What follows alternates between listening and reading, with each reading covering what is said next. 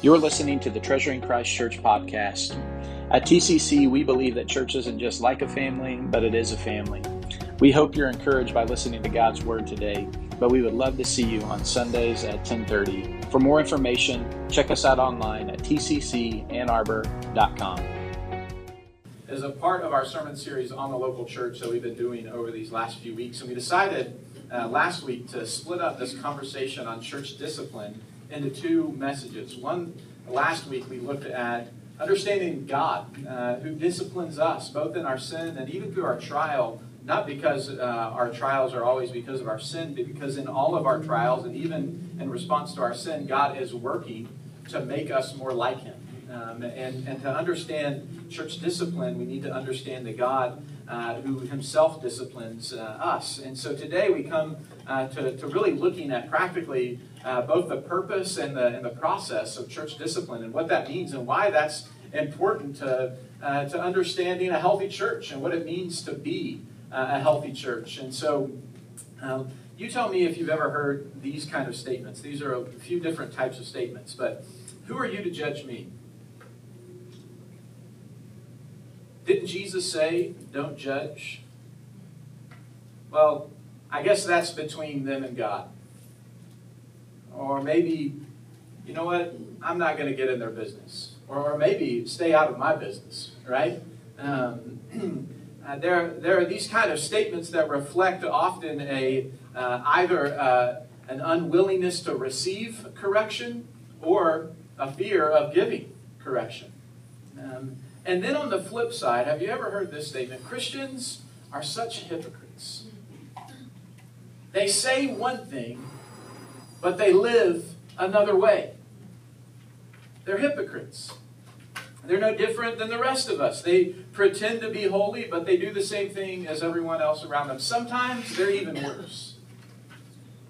See, those kind of two different categories, both the unwillingness to be corrected or to give correction, as well as the testimony at times of Christians being hypocrites, really introduce both a lie and a danger. The lie is that we're not responsible for one another in the body of Christ. The idea that we might say to each other, who are you to judge me, or that's between them and God, actually is an affront to what God tells us in the body of Christ, that we are indeed our brother and our sister's keeper. But the danger is that we would neglect the purity of the church either because of convenience or fear of man. You see, the bottom line is no one likes to be corrected, and confronting sin isn't exactly fun either. And either because of convenience or fear of man, we just tend to put these things off. And at times, when the testimony is that Christians are hypocrites, the truth is the church has been unfaithful in loving their brother or sister in Christ to pursue them in their sin. The truth that I want us to understand today is that we are responsible for one another's growth and holiness. We are responsible for one another's growth and holiness. We are indeed, as I said, our brother and our sister's keeper. We are responsible for one another. We bear a responsibility to one another in the body of Christ. This is part what we talk about when we have described church membership and what it means to belong to a local church. We really describe church membership basically as you're making a commitment to a body of believers to love them and walk with them in their pursuit of Christ. And then in turn, that body of believers is making a commitment to you to come alongside you to love you and help you pursue Christ. It's when we say it's more, being a part of a church is more than just attending a service, but it's belonging to a family. It's what we mean, that we're committed to one another. We care for one another. We have a responsibility to one another. And sometimes the crazy uncles and aunts and brothers and sisters that can rub us the wrong way and be annoying, or maybe there's somebody who goes AWOL in the family, like we have a responsibility to one another. There are no small people, insignificant people in the body of Christ. There's no one that you can write off, that you can assume doesn't matter. In the body of Christ, we're responsible for one another's growth and holiness. And this means that we pursue discipleship and we exercise church discipline. And so this flows out. Last week we looked at Hebrews 12. We said God Himself disciplines His children. And He does it in these ways. He disciplines us out of love. His discipline in our lives is evidence that we are His beloved children. And He does so that we might be holy. We might share in His holiness. It's actually an invitation to draw close to God and be in relationship to Him. That's what holiness is all about. And the aim in all of that is that we would be restored and strengthened and healed. That God is doing all of these things, either sometimes correcting us in our sin, or as we go through trials, He's producing His character in us. In all of that, His aim is to strengthen our weak and our tired hands, and to make straight our path so that we can follow Him. And if God Himself is a God who disciplines us out of love and for our holiness and for our restoration, then we as His people, it follows, should be a people that discipline one another out of love for our holiness and with the aim of restoration. And so I want us to consider today what it means to be a church that disciples and disciplines. And I say disciples and disciplines because they're really two sides of the same coin, if you will. Not only are they similar, disciple and discipline at their root, but discipleship is best understood as an aspect of discipline. And in fact, there's kind of two ways in which we should talk about church discipline or think about church discipline. I want you to think about it in terms of formative church discipline and then restorative church discipline. What do I mean by formative church discipline? Formative church discipline is really just the ongoing process of the Christian life, the continual encouragement that believers give to one another to grow in holiness. We spur one another along to love and good deeds. We help each other love God and love others. We help one another repent of sin. We help one another walk in obedience to God. We've been talking about in our Equip class Christian formation, how we hear God's voice in His Word. We talk to God in prayer. We enjoy God in relationship to others in community, how that changes our time and how we live on mission and think about our money and all these things. It's the process in which we help one another become fully formed followers of Christ. Where we say, okay, the desire is that we would grow up into maturity into Christ. And so we then look at each other, and our baseline kind of expectation towards one another is, I want to help you grow to be more like Christ. Now, of course, we're not all going to have one-on-one discipleship with each other every week, right? Where we meet and go through something, but there's this overall commitment to one another, and then along the way, there's going to be different types of relationships that are formed, formal and informal, regular, irregular, in which we're always seeking to help one another grow in Christ-likeness. Formative church discipline, when you look throughout the Scriptures, I'm just going to mention some passages of Scripture for you to say why this is essential. Matthew 28, we're going to look at the Great Commission next week to understand the mission of the church. But it says, in part, that all authority in heaven and on earth has been given to me, Jesus said. Go, therefore, and make disciples of all nations. And there's some ways we do that. Baptizing them in the name of the Father, the Son, and the Holy Spirit, and then teaching them to observe all that I've commanded you. And the good news is that I'll be with you even until the end of the age. The call that Jesus gave us, our marching orders as the church, as followers of Christ, is make disciples of all nations. It's a call to know and follow Jesus and help others do the same. That's our job. That's our privilege. That's our responsibility. That's our joy, to follow in the footsteps of Jesus and to follow Him and help others follow Him. And in fact, in Acts 14, there's a passage there at the end of Acts 14, verses 21 through 23. Paul, in his first missionary journey, he and Barnabas, they went through and they preached the gospel in a bunch of places. Crazy story, they get stoned, almost left for dead, and then Paul gets back up and he goes back into the town and keeps ministering.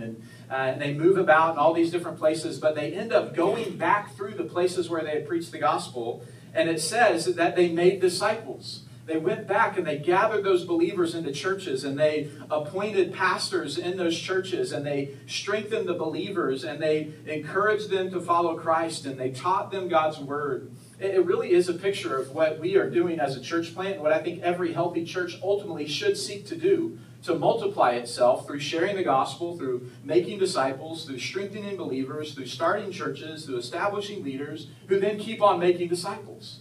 That's the call. That's what we want to be as a church. We are doing that, and we want to continue to do that and multiply ourselves to do that in other places. And then in 1 Timothy 4, it kind of digs in more to the interpersonal dynamics, and it says that you should train yourself for godliness. Training in the physical sense is beneficial in some ways, but training in godliness is beneficial in every way. Because when we train ourselves in godliness, it's this ongoing process in which we grow in our knowledge. We grow in our affection for God. We grow in our skill of serving others in the body of Christ and others around us. It's more than just believing the right things. Training ourselves in godliness is also living in faithful ways and obedience to God. So who doesn't need help both growing in their knowledge about God, as well as in their affection for God, as well as in practically what it means to actually do it in practice? We all need help in the body of Christ to grow in godliness. And then 2 Timothy 2:2 and Titus 2 are these two passages that kind of help us see the relational intentionality required for making disciples. Titus 2 says, Paul says to Timothy, what I've entrusted to you, entrust to faithful men who will be able to entrust and teach others also. There's this pattern of passing down the faith. And Titus 2 talks about it in terms of the relationship between older men and younger men, and older women and younger women, that there's this responsibility we have to one another to intentionally help each other, whether formal or informal. Frequency can change, but we have this responsibility to help one another grow in the faith, to pass on the faith, to grow in godliness, to carry out our responsibilities before God that He's entrusted to us. And at the end of the day, it doesn't matter how old or young you are. It really matters, are you growing and maturing in Christ?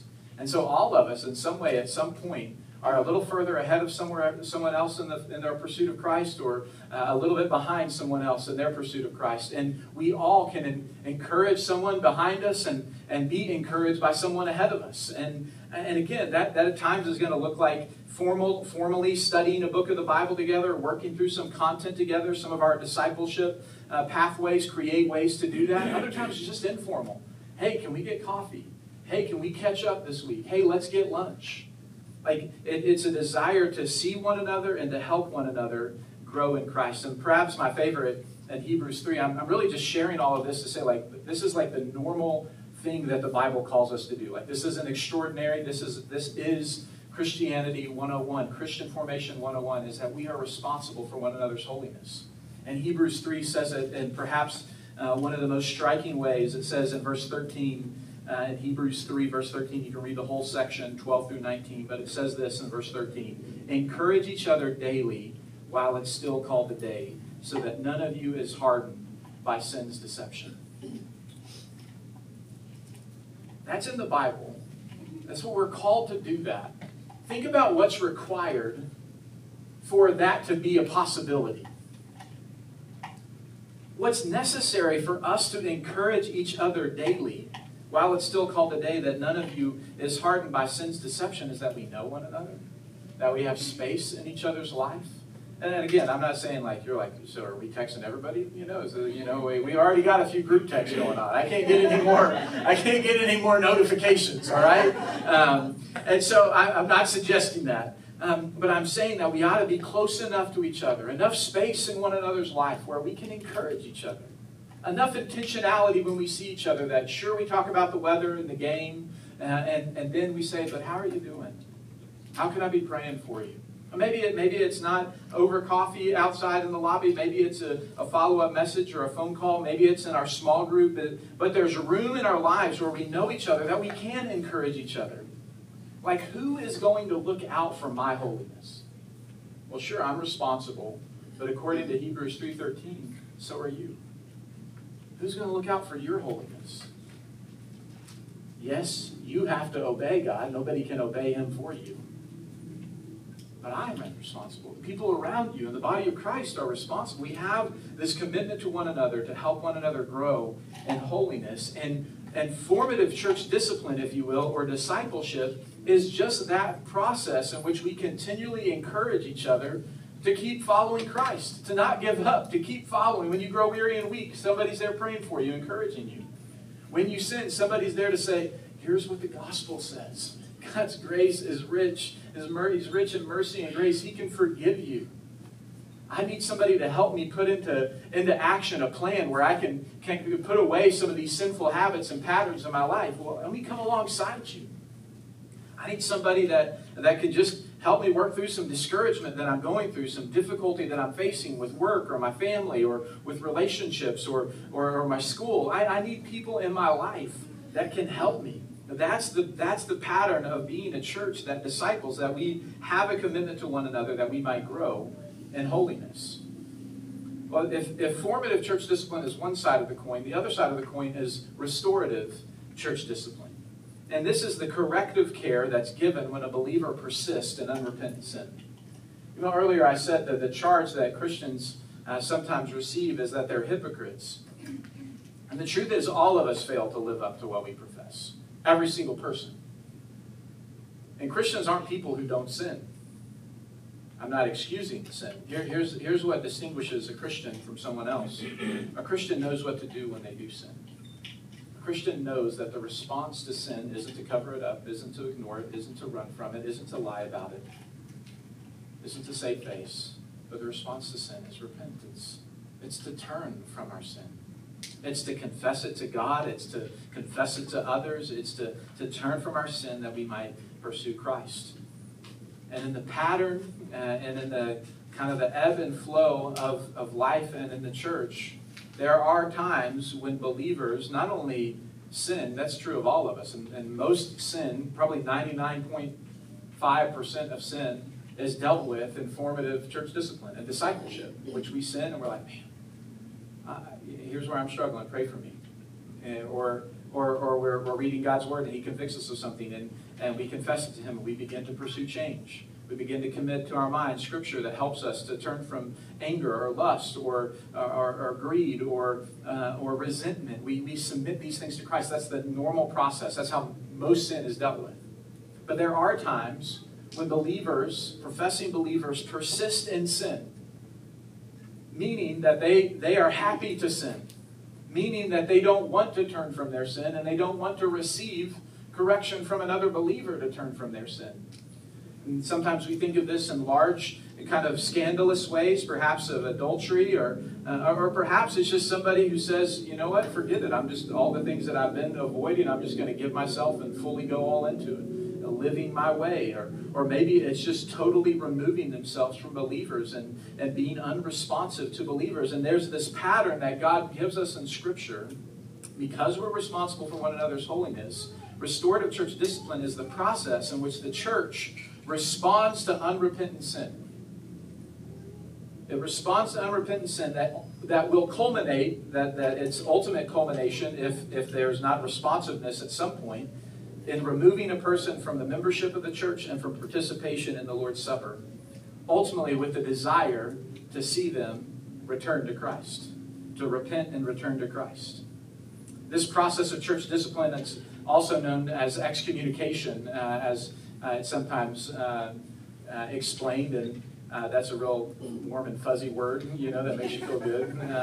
But this process of restorative church discipline flows out of understanding God who disciplines us, but also flows out of our responsibility to each other. And at times there are many scenarios in which believers persist in sin and are charged with hypocrisy. And there's churches that those believers belong to who are either unwilling or don't know how to pursue them in love, calling them back to faith in Christ. And so when we talk about restorative church discipline and culminating in removing a person from the membership of the church and participation in the Lord's Supper, we're not forbidding them from coming to church. It's not saying they can't. You can't talk to them. It's not blacklisting someone. But it's instead, as we're going to see, it's ultimately removing the church's affirmation of their faith. We're not saying they're not believers, but we're saying we can't affirm they're believers based upon their unrepentant sin.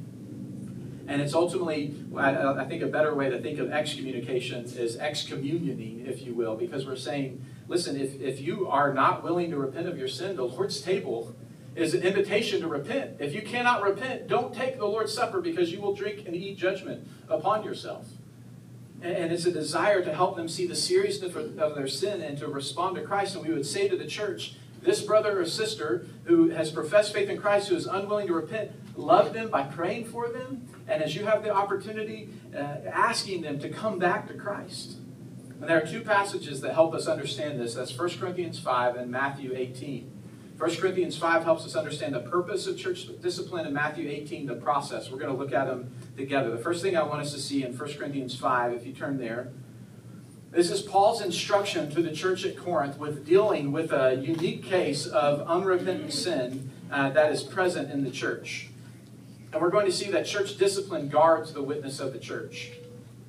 He says in verse 1 of 1 Corinthians 5, it's actually reported that there's sexual immorality among you, the kind of immorality that's not even tolerated among the Gentiles. It says a man is sleeping with his father's wife. And you are arrogant. Should you be filled with grief and remove from your congregation the one who did this? So the situation in Corinth is that in the church there is a believer who has committed sexual immorality, and the church, Paul says, is actually tolerating it. Is actually turning their eye towards it, or perhaps even at some level okay with it. He doesn't give us all the specifics that we have here, but it's clear enough this is an evident situation in which the sin is public and prominent, and by Paul's statements here, apparently unrepentance is present in the part of this person who's sinning in this way.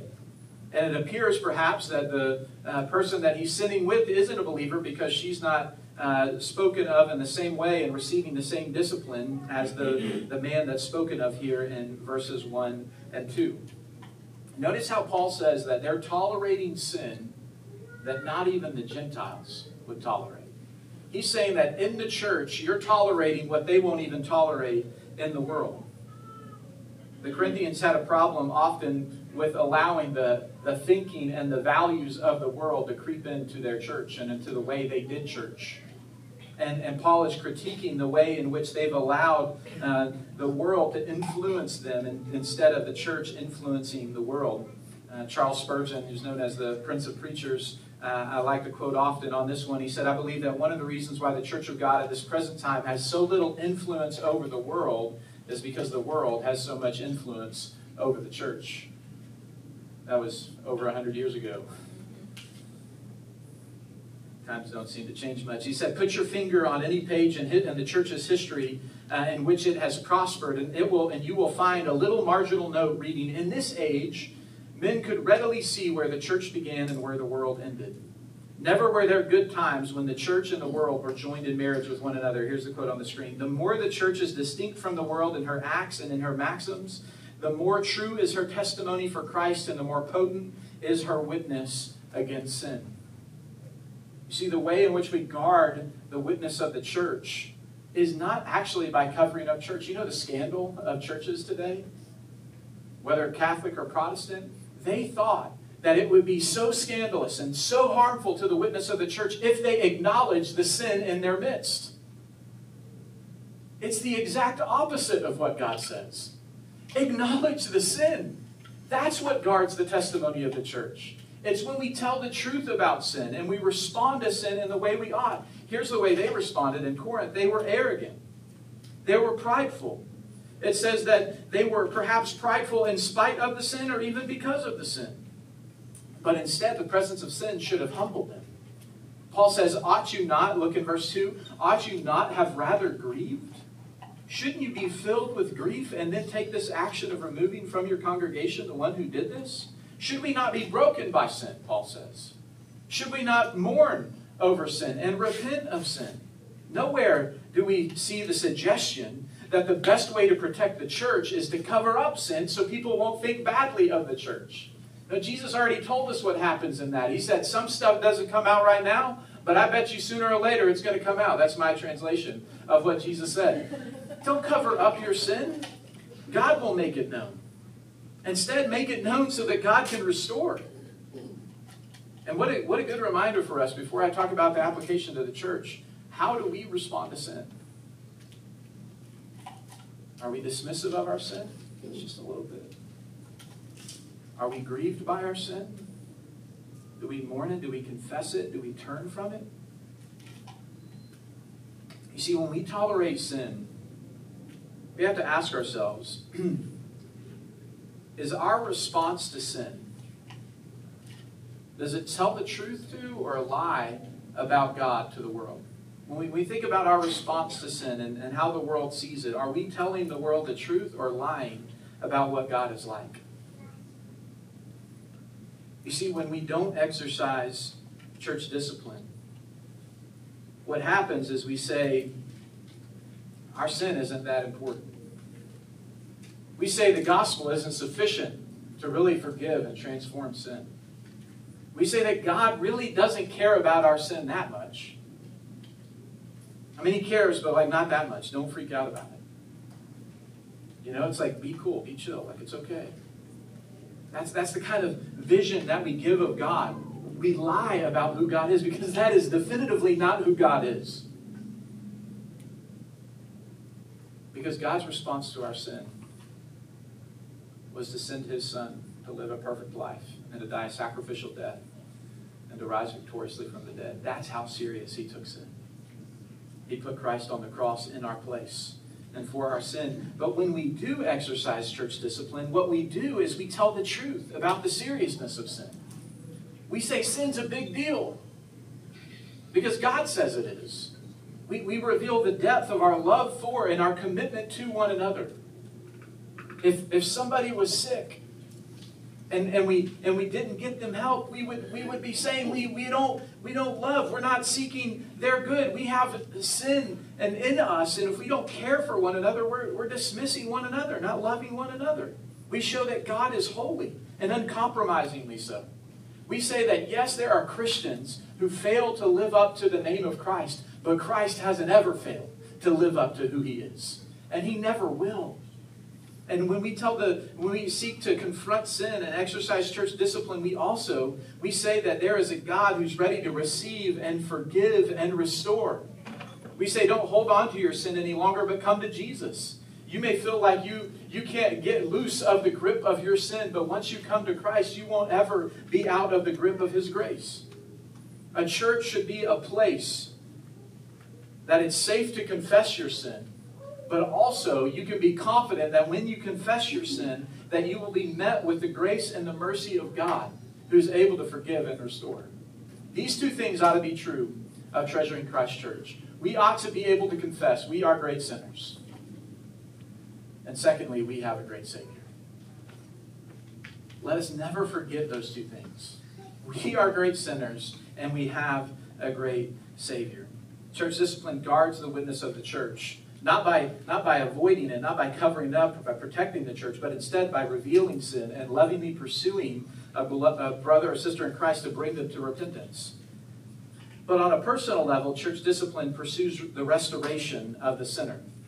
3 times Paul is going to say, when sin is present among you, you must remove the one from you. Verse 2, let him who has done this be removed from you. You are to deliver this man to Satan for the destruction of the flesh, so that his spirit may be saved in the day of the Lord.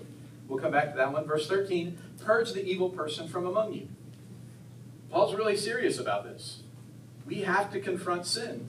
And obviously, again, we're talking about, to keep in mind here, we're talking about unrepentant sin that persists.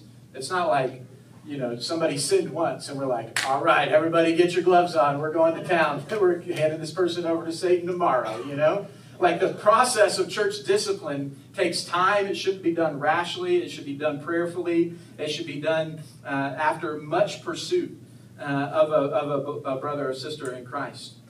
But here Paul is saying that action has to be taken, and the purpose behind it, look at verse 5, so that, he says in this way, hand over this one to Satan for the destruction of the flesh, so that his spirit may be saved in the day of the Lord. There at the end, you see that statement, so that his spirit may be saved in the day of the Lord. We see that this action is taken ultimately to pursue this person's restoration.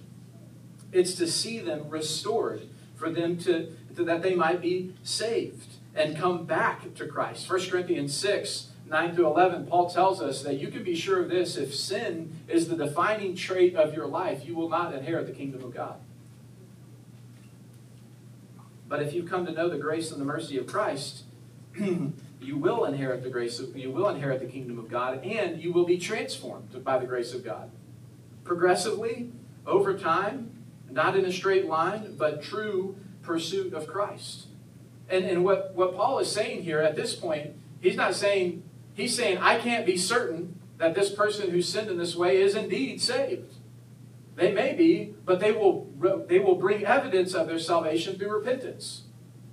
And it's a reminder to us that our salvation, we say all the time, we're saved by grace through faith in Christ. Salvation is not dependent on your growth in holiness.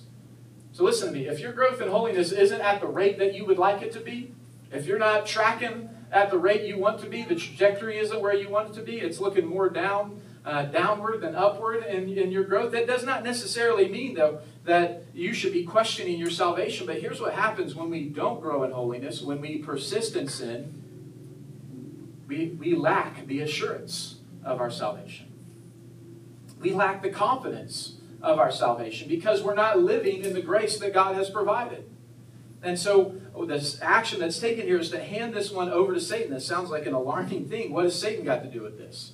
Well, it says that we're to hand him over to Satan, not so that Satan could do something to the man, but by being outside of the church, being outside of the rule of Christ, this man might be brought to feel the weight of his sin and to turn back to Christ.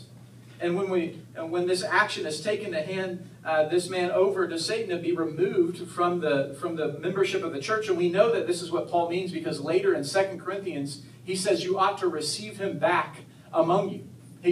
He calls him to be received back into the church. But the effect of this is so that this man might feel the weight of his sin and the weight of God's judgment and be brought back to Christ. And this is the action of saying that so that his flesh might be destroyed. The flesh in Scripture refers not to our skin, but to our sinful nature, our sinful disposition. And he's saying so that our flesh, which is bent on sin, if you want to read Galatians 5, look at the war between the flesh and the spirit. The flesh, which doesn't delight in God, doesn't obey God, must be put to death. In Galatians 5:24, Paul says that all those who come to Christ crucify the flesh. They put to death the sinful desires and passions. And that's obviously an ongoing work, but Paul is saying so that this may happen, so that this brother might be brought back to Christ and might be repent and be restored. It's a serious business, exercising church discipline. The seriousness that Paul calls us to, as I mentioned earlier, it shouldn't be done carelessly or in a rash manner, but it should be done with humility and prayerfulness. We just read Galatians 6:1, which says, brothers and sisters, if anyone is overtaken in any wrongdoing, you who are spiritual should restore such a person. Notice how it defines it. With a gentle spirit, watching out for yourself so that you won't be tempted. So this process of seeking to restore a brother or sister who's persisting in sin, what does that process look like? I mentioned earlier, it doesn't just mean that we're like, hey, tomorrow we're kicking this person out of church, you know. But instead, there's a process that Matthew 18 lays out. And I want us to push pause here and flip over to Matthew 18 to understand what this process looks like. I want you to think about this. I've been thinking a lot about this. There are two times that Jesus mentions the church in the Gospels. He talks a lot about the people of God in various ways that apply to the church. There are twice that he mentions the church, the ecclesia, which is the Greek word for the church. It's Matthew 16 that we looked at the beginning of this sermon series when Jesus said that the church is his. I will build my church, and the gates of hell will not prevail against it. And the second thing he says about the church is, here's how you should respond to sin. You think about that. Two things Jesus said. He said, the church is mine, and he said, sin is really serious. And you should think about how you respond to it. Verse 15 through 20, we see this, I'm going to say, 4-step process of responding to sin. The first step is private correction. Here in Matthew 18, it says, if you've been sinned against, go and rebuke him in private. There's actually a little note you might see in your Bible that some of the earliest manuscripts omit against you. So it just says, if you've been sinned, if your brother sins, go and rebuke him in private. One of the good things, and I like to say this often, one of the reasons we can trust the Bible is because we have so much evidence of what should be in the Bible through the manuscripts of the original languages. So the idea is that you have all these different manuscripts, and collectively we're able to say this is the text, say, of Matthew. But there's this one manuscript that has the added phrase, against you. And these are these variants, as they're called, are the kind of things that show up in the manuscripts. And so the encouragement here is, number one, we know it and we tell you. No one's like, this is the secret version of the Bible, and there are other secrets that you don't know about. No, it's all there. And we have more manuscripts of the Bible, and it's Old Testament language, it's New Testament language, than we do really of any other ancient source. we can have great confidence in it. But the kind of variants that you have are like the spelling of names and whether or not the sin is against you or the sin is just in general. There's enough confidence that we have that most likely the earliest and best manuscripts include against you, so it's included in your translation. But there's enough manuscripts that don't have it that they make a little note that you can sometimes see in your Bible that says some of the earliest manuscripts don't have this. But it's not like one manuscript is like, hey, Jesus is God, and the other one is like, Jesus isn't God, and this is all a big dupe, and they're pulling the wool over your eyes. Like it's not like those type of changes. It's like, do you spell Mark with a K or with a C? Do you include against you or not against you? That's the kind of thing that you see happening here, just to kind of bring note to it. But it's also an important point because we need to understand what it means to be sinned against. Sometimes the emphasis here is put upon when somebody sins against you, that we take this initiative to go pursue. Galatians 6:1 says, if anyone is caught in any kind of sin, we go and we lovingly seek to restore them. And so there's this call to evaluate if we've been sinned against or if a brother or sister has sinned. And I say this often, anytime we think about correcting sin, you ought to ask yourself, can love cover this offense? Scripture repeatedly says that love is to cover a multitude of offenses. Sometimes some of the relational, everyday type of sins, we would do well to allow love to cover the offense. Love should never be an excuse to cover abuse of any kind. I'll say that and just to reiterate that. And passages like this by some people can be used to say, well, you ought to forgive me, you ought to love me, and not address real harm that's being done. Let no one tell you that. But in the everyday flow of life, the relational type sin, sometimes we have to ask ourselves, can love cover this offense? And if not, if the answer is no, then here Matthew 18 says that we are to go and address this sin lovingly and humbly with our brother or sister. Now, a favorite verse in this conversation is Matthew 7. You guys remember Matthew 7, Jesus says, do not judge. But he says, he actually telling us not to be judgmental, but instead he actually teaches us the right way to judge. The right way to judge is to look at yourself first. Take the log out of your own eye, Jesus says, and here's what he says, and then you'll be able to help your brother address the speck in his eye. He doesn't say, just focus on the log in your own eye and don't worry about other people. Live and let live, man. Just focus on yourself. Jesus does not say that. He says, look at yourself honestly and humbly, and then you can help your brother or sister. The implication is that we humbly address ourselves so that we might help our brother or sister.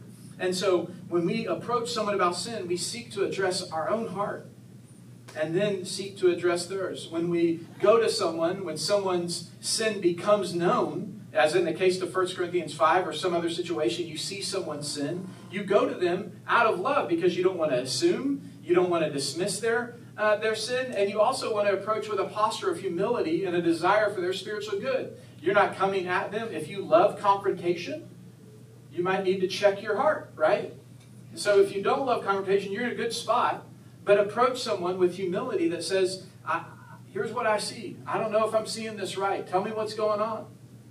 And at times, you'll often perhaps hear more of what's really going on, more of the struggle that's there, more of the stuff that's present. And like 9 times out of 10, this is where the process of church discipline stops. Because you go to that person, you say, here's the deal. And they say, man, yeah, there's no excuse for why I did that to you. I'm sorry. Or you're right. Here's what I'm going through, and I'm not handling it well, and I'm doing all these things, and I need some help. Boom. Process of discipline formally, in that sense, ends, and you seek to restore and help your brother or sister in Christ. The second step, though, if that person doesn't receive that correction, is to seek small group clarification. Not like in your small group, but with a small group of people. To take 2 or 3 along with you. And Jesus does this to protect the person who has sinned, as well as the one who has confronted the issue. Throughout the Scriptures, it requires multiple witnesses for a charge to be brought against someone. There's good reason for that, right? Like it's not just he said, she said. There's need for multiple people sometimes to bring light to the issue. So it protects the one who sinned as well as the one who's confronted the issue. Maybe you think they sinned and you went to them and it didn't go well, and then you share with a brother or sister, not in gossip, but out of love to pursue them. And they say, bro, I don't know if you're reading it right. I don't know if you're seeing the situation clearly. So you need somebody perhaps to speak into your life or to say, no, you're not crazy. That is concerning. Let's lovingly pursue them. I had a friend when I was fresh out of college and seminary in a small group. I was with a small group of guys, and we had this guy in our small group who like just disappeared. Wouldn't respond, wouldn't call back, wouldn't basically respond to any of us. And it came to light that he had started seeing someone, and they were kind of moving in some unhealthy ways. And it was our guys' night, and the guys in our small group, because we had all been praying and concerned, and we just decided we weren't going to meet that night. We were going to go over to his house. We're like 23 maybe. And like 5 of us just go over to his house. Not to like stop him from doing anything, but just to say, hey bro, we love you. Like, we're here. We ain't going anywhere. And we meet him, and he's walking out. We didn't know if he would even be there, but he was walking out to his car to go be with his girlfriend. And I don't even remember what we said, but it was basically like, bro, we love you, man. I don't know what's going on, but like, you can't run from God. You can't run from us. Like, talk to us, man. Like, where you at? And I just remember that night we wept together. We prayed together. He said, man, I know I'm running from God. I want this, and it seems to be in conflict with what God's calling me to do.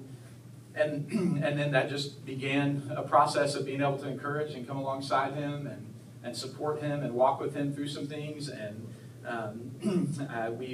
he was one of the men in my wedding a few years later, and we've kept in touch. And like a while back, got married and has his first kid and is following the Lord. And I just think back, like just collectively, I don't know whose idea it was, but we just said, we're going to go pursue our brother. I don't know what's going on. I don't know how it's going to go. We didn't come with any agenda other than to say, hey, we love you. And God used that to bring about restoration. And also at this point, I'll say this, when pursuing church discipline, it should involve as few people as possible, as needed. And the goal is to seek their repentance. And I said this earlier, so that when the person comes to a point of saying, you're right, I'm running from the Lord, I need to address that. That's as far as it goes. Like, it's the whole point is to seek repentance and return to Christ. It's not to exact some punishment upon someone, but it's to lovingly bring them back to Christ. It's like a shepherd who goes after a sheep. That shepherd goes after the sheep until he can get them. But once he gets them, a good shepherd isn't going to beat the sheep and parade the sheep in front of all the others and say, look, if you run, this is what's going to happen. Like, that's not the point. The point is to bring back the sheep and restore the sheep. That's what God's calling the church to do. But if that small group clarification isn't received, then it says, tell it to the church. And I think there's 2 parts here. One, you take it to the church leaders, and then eventually it's taken to the whole church. The church leaders in practice, I think, are going to be ones probably already involved by step 2, perhaps. However, if not, the pastors are called to shepherd the church, and they ought to, if they aren't already, understand what's going on and pursue this brother or sister in Christ, so that they can know that they're known and they're cared for and they're being called to turn from their sin. But if that isn't received from the church leaders at some point amongst the members of the church, when they gather, as Paul says, it's to be told to the whole church. And after not receiving correction from pastors, not receiving a small group, personal confrontation, this comes before the members of the church who have committed in responsibility to one another. And it would go something like this. I'm going to use Harold. I don't know if anybody's named Harold here, but I'm going to reference Harold. So if it's you, I'm not talking about you. We would say something like, our brother Harold has sinned. And at this point, maybe it's a year has gone by now in which this has taken place. Has been unwilling to repent, even after repeated reproofs from a brother or sister, or by several, even by the pastors. Therefore, in light of what the Bible teaches in Matthew 18 and 1 Corinthians 5, we're asking as a congregation that you pray for Harold to repent. We're asking that God would lead him to come back to Christ. If you have a relationship with him, in your relationship with him, encourage him to return to Christ. At this point, we're not recommending him be removed from the church. We're bringing it to the whole church so collectively we can pray for and pursue Harold's repentance. And that if after some time Harold continues to be unresponsive, then at that point we would need to recommend further action and remove him from the membership of the church and participation in the Lord's Supper. So pray for, pursue them as you have the opportunity, and let's ask God to work in the midst of this.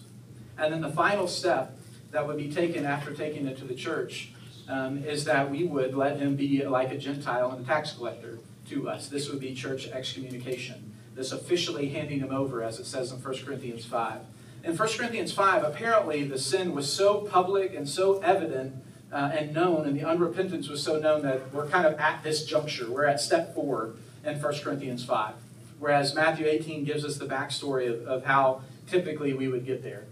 And at Church Excommunication, what we would be saying is that we are, as a church, recommending and we are taking the action to remove Harold from our membership, no longer considering him a brother or sister in Christ, praying that he would come to repentance and trust in Christ.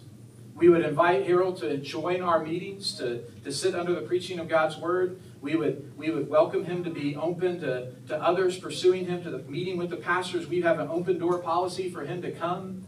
But we're saying that because of unrepentance of sin, we do not see evidence of your faith in Christ, and we call you to repentance. That would be the action taken. And this is the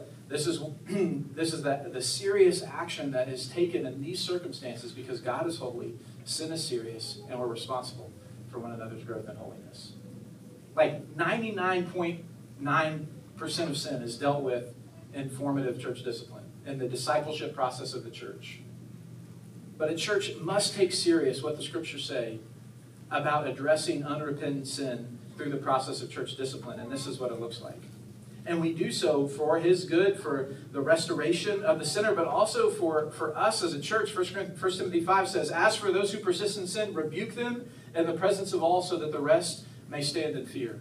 Not in the sense of like fearful, terrified, but in the sense of a reality of our need for holiness, that we would see ourselves as no different than Harold, as capable of what Harold just did. That we ourselves are capable of that too and need to guard our own heart. So the church discipline guards the witness of the church, pursues the restoration of the sinner, and protects the purity of the church. And if you look in 1 Corinthians 5, to flip back there, we see that Paul encourages this action of addressing and removing this man from the church so that he might be restored. But he says, your boasting isn't good. Do you not know, this is verse 6, a little leaven leavens the whole batch of dough. Clean out the old leaven so that you may be a new unleavened batch, as indeed you are. For Christ our Passover lamb has been sacrificed.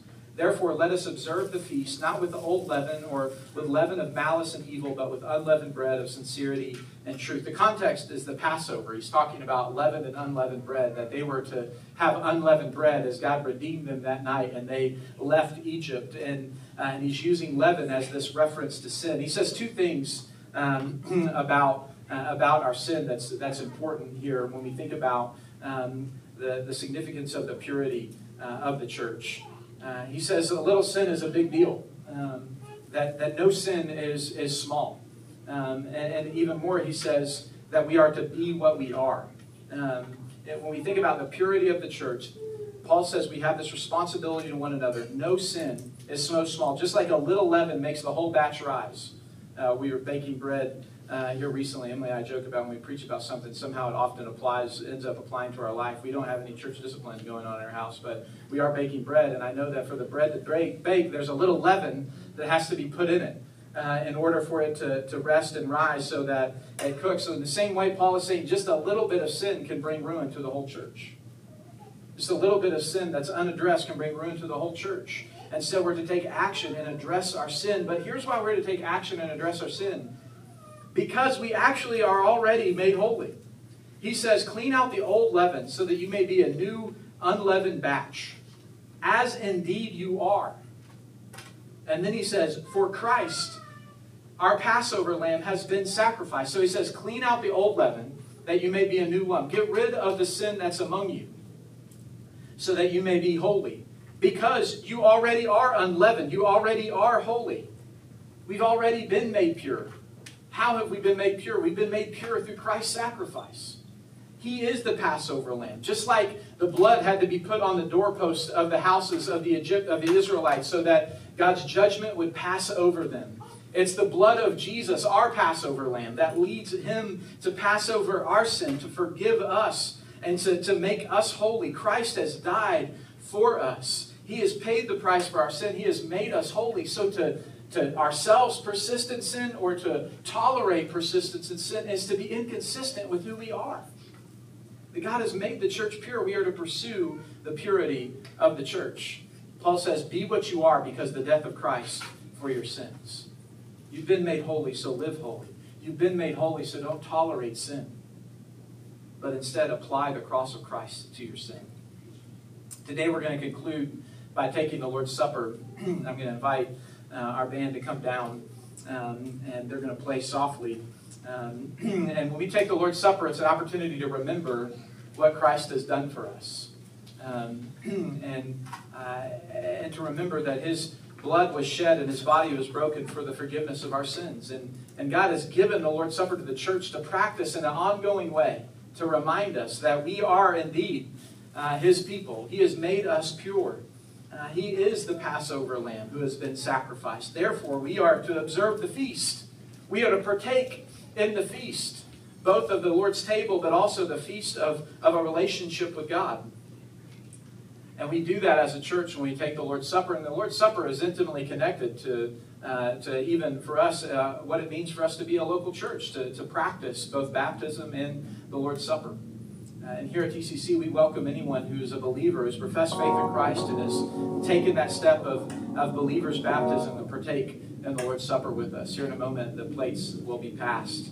But usually I call us to reflect a little bit on our own lives and hearts, because the Scriptures teach us to not take the Lord's Supper hastily, but to take it in a manner that's reflecting on our own sin, perhaps confessing sin. But today I wanted for us to read our church covenant. If you're a member here at TCC, we covenant together by affirming this church covenant. When we present new members, every member is affirming this covenant together. We affirm this covenant. And we don't always do this as we take the Lord's Supper, but thinking about church discipline and thinking about the responsibility we have to one another, I wanted today to read our church covenant in preparation for us taking the Lord's Supper. And so as I read, I pray that you'll be encouraged and reminded of what we've committed to one another and committed to God as we take the Lord's Supper today. Here's our church covenant says this: having repented of my sin and trusted in Jesus Christ, and having been baptized after the confession of my faith in the name of the Father, the Son, and the Holy Spirit, I now join in covenant together with Treasuring Christ Church. In all of life, we will aim to glorify and delight ourselves in God. Individually and corporately, we will seek first Christ's kingdom and His righteousness rather than pursue our self-interest. We will make every effort to live in a manner worthy of our calling, to be exemplary in our conduct and treat one another with love, respect, and forgiveness. We commit to avoid sin, to abstain from sexual immorality, and any practice which brings division to the church or jeopardizes our faith. We will watch over one another in brotherly love, to remember one another in prayer, to aid each other in sickness and distress, and to show grace in our speech, to be slow to take offense, and to be ready for reconciliation without delay. We will not neglect to gather together, but will support and treasure the biblical preaching of the whole counsel of God, the faithful observance of baptism and the Lord's Supper, and when necessary, the loving exercise of church discipline. We commit ourselves to willingly submit to the leaders of the church, and will give joyfully, regularly, and sacrificially to the expenses of the church, the relief of the poor, and the advancement of the gospel, both to our neighbors and the nations. We will conduct our relationships and families according to the pattern laid out in Scripture, to honor biblical marriage and to raise our children in the instruction of the Lord. We will commit to faithfully advance the gospel and make disciples in our city and abroad, living out our faith in all of life, sending to the nations those among us, and readying ourselves to go whenever and wherever God calls us. If we move away from Treasuring Christ Church, we will, as soon as possible, join with another church. We can fulfill these responsibilities of our covenant and join in mission with the local church committed to God, His people, and the gospel. May the grace of our Lord Jesus Christ, the love of God, and the fellowship of the Holy Spirit be with us all. Amen. This is what we've committed to one another. If you're thinking about joining TCC, this is what we commit to you and what we would ask you to commit to us. It's a joyful thing to be the people of God, to do the work that God has called us to love one another as God has called us to. Even in the hard parts of addressing our own sin and addressing sin in our midst, it's a reminder that we have a God who loves us and a God who's called us to love one another so that we may be like Him. So I want to just pray now.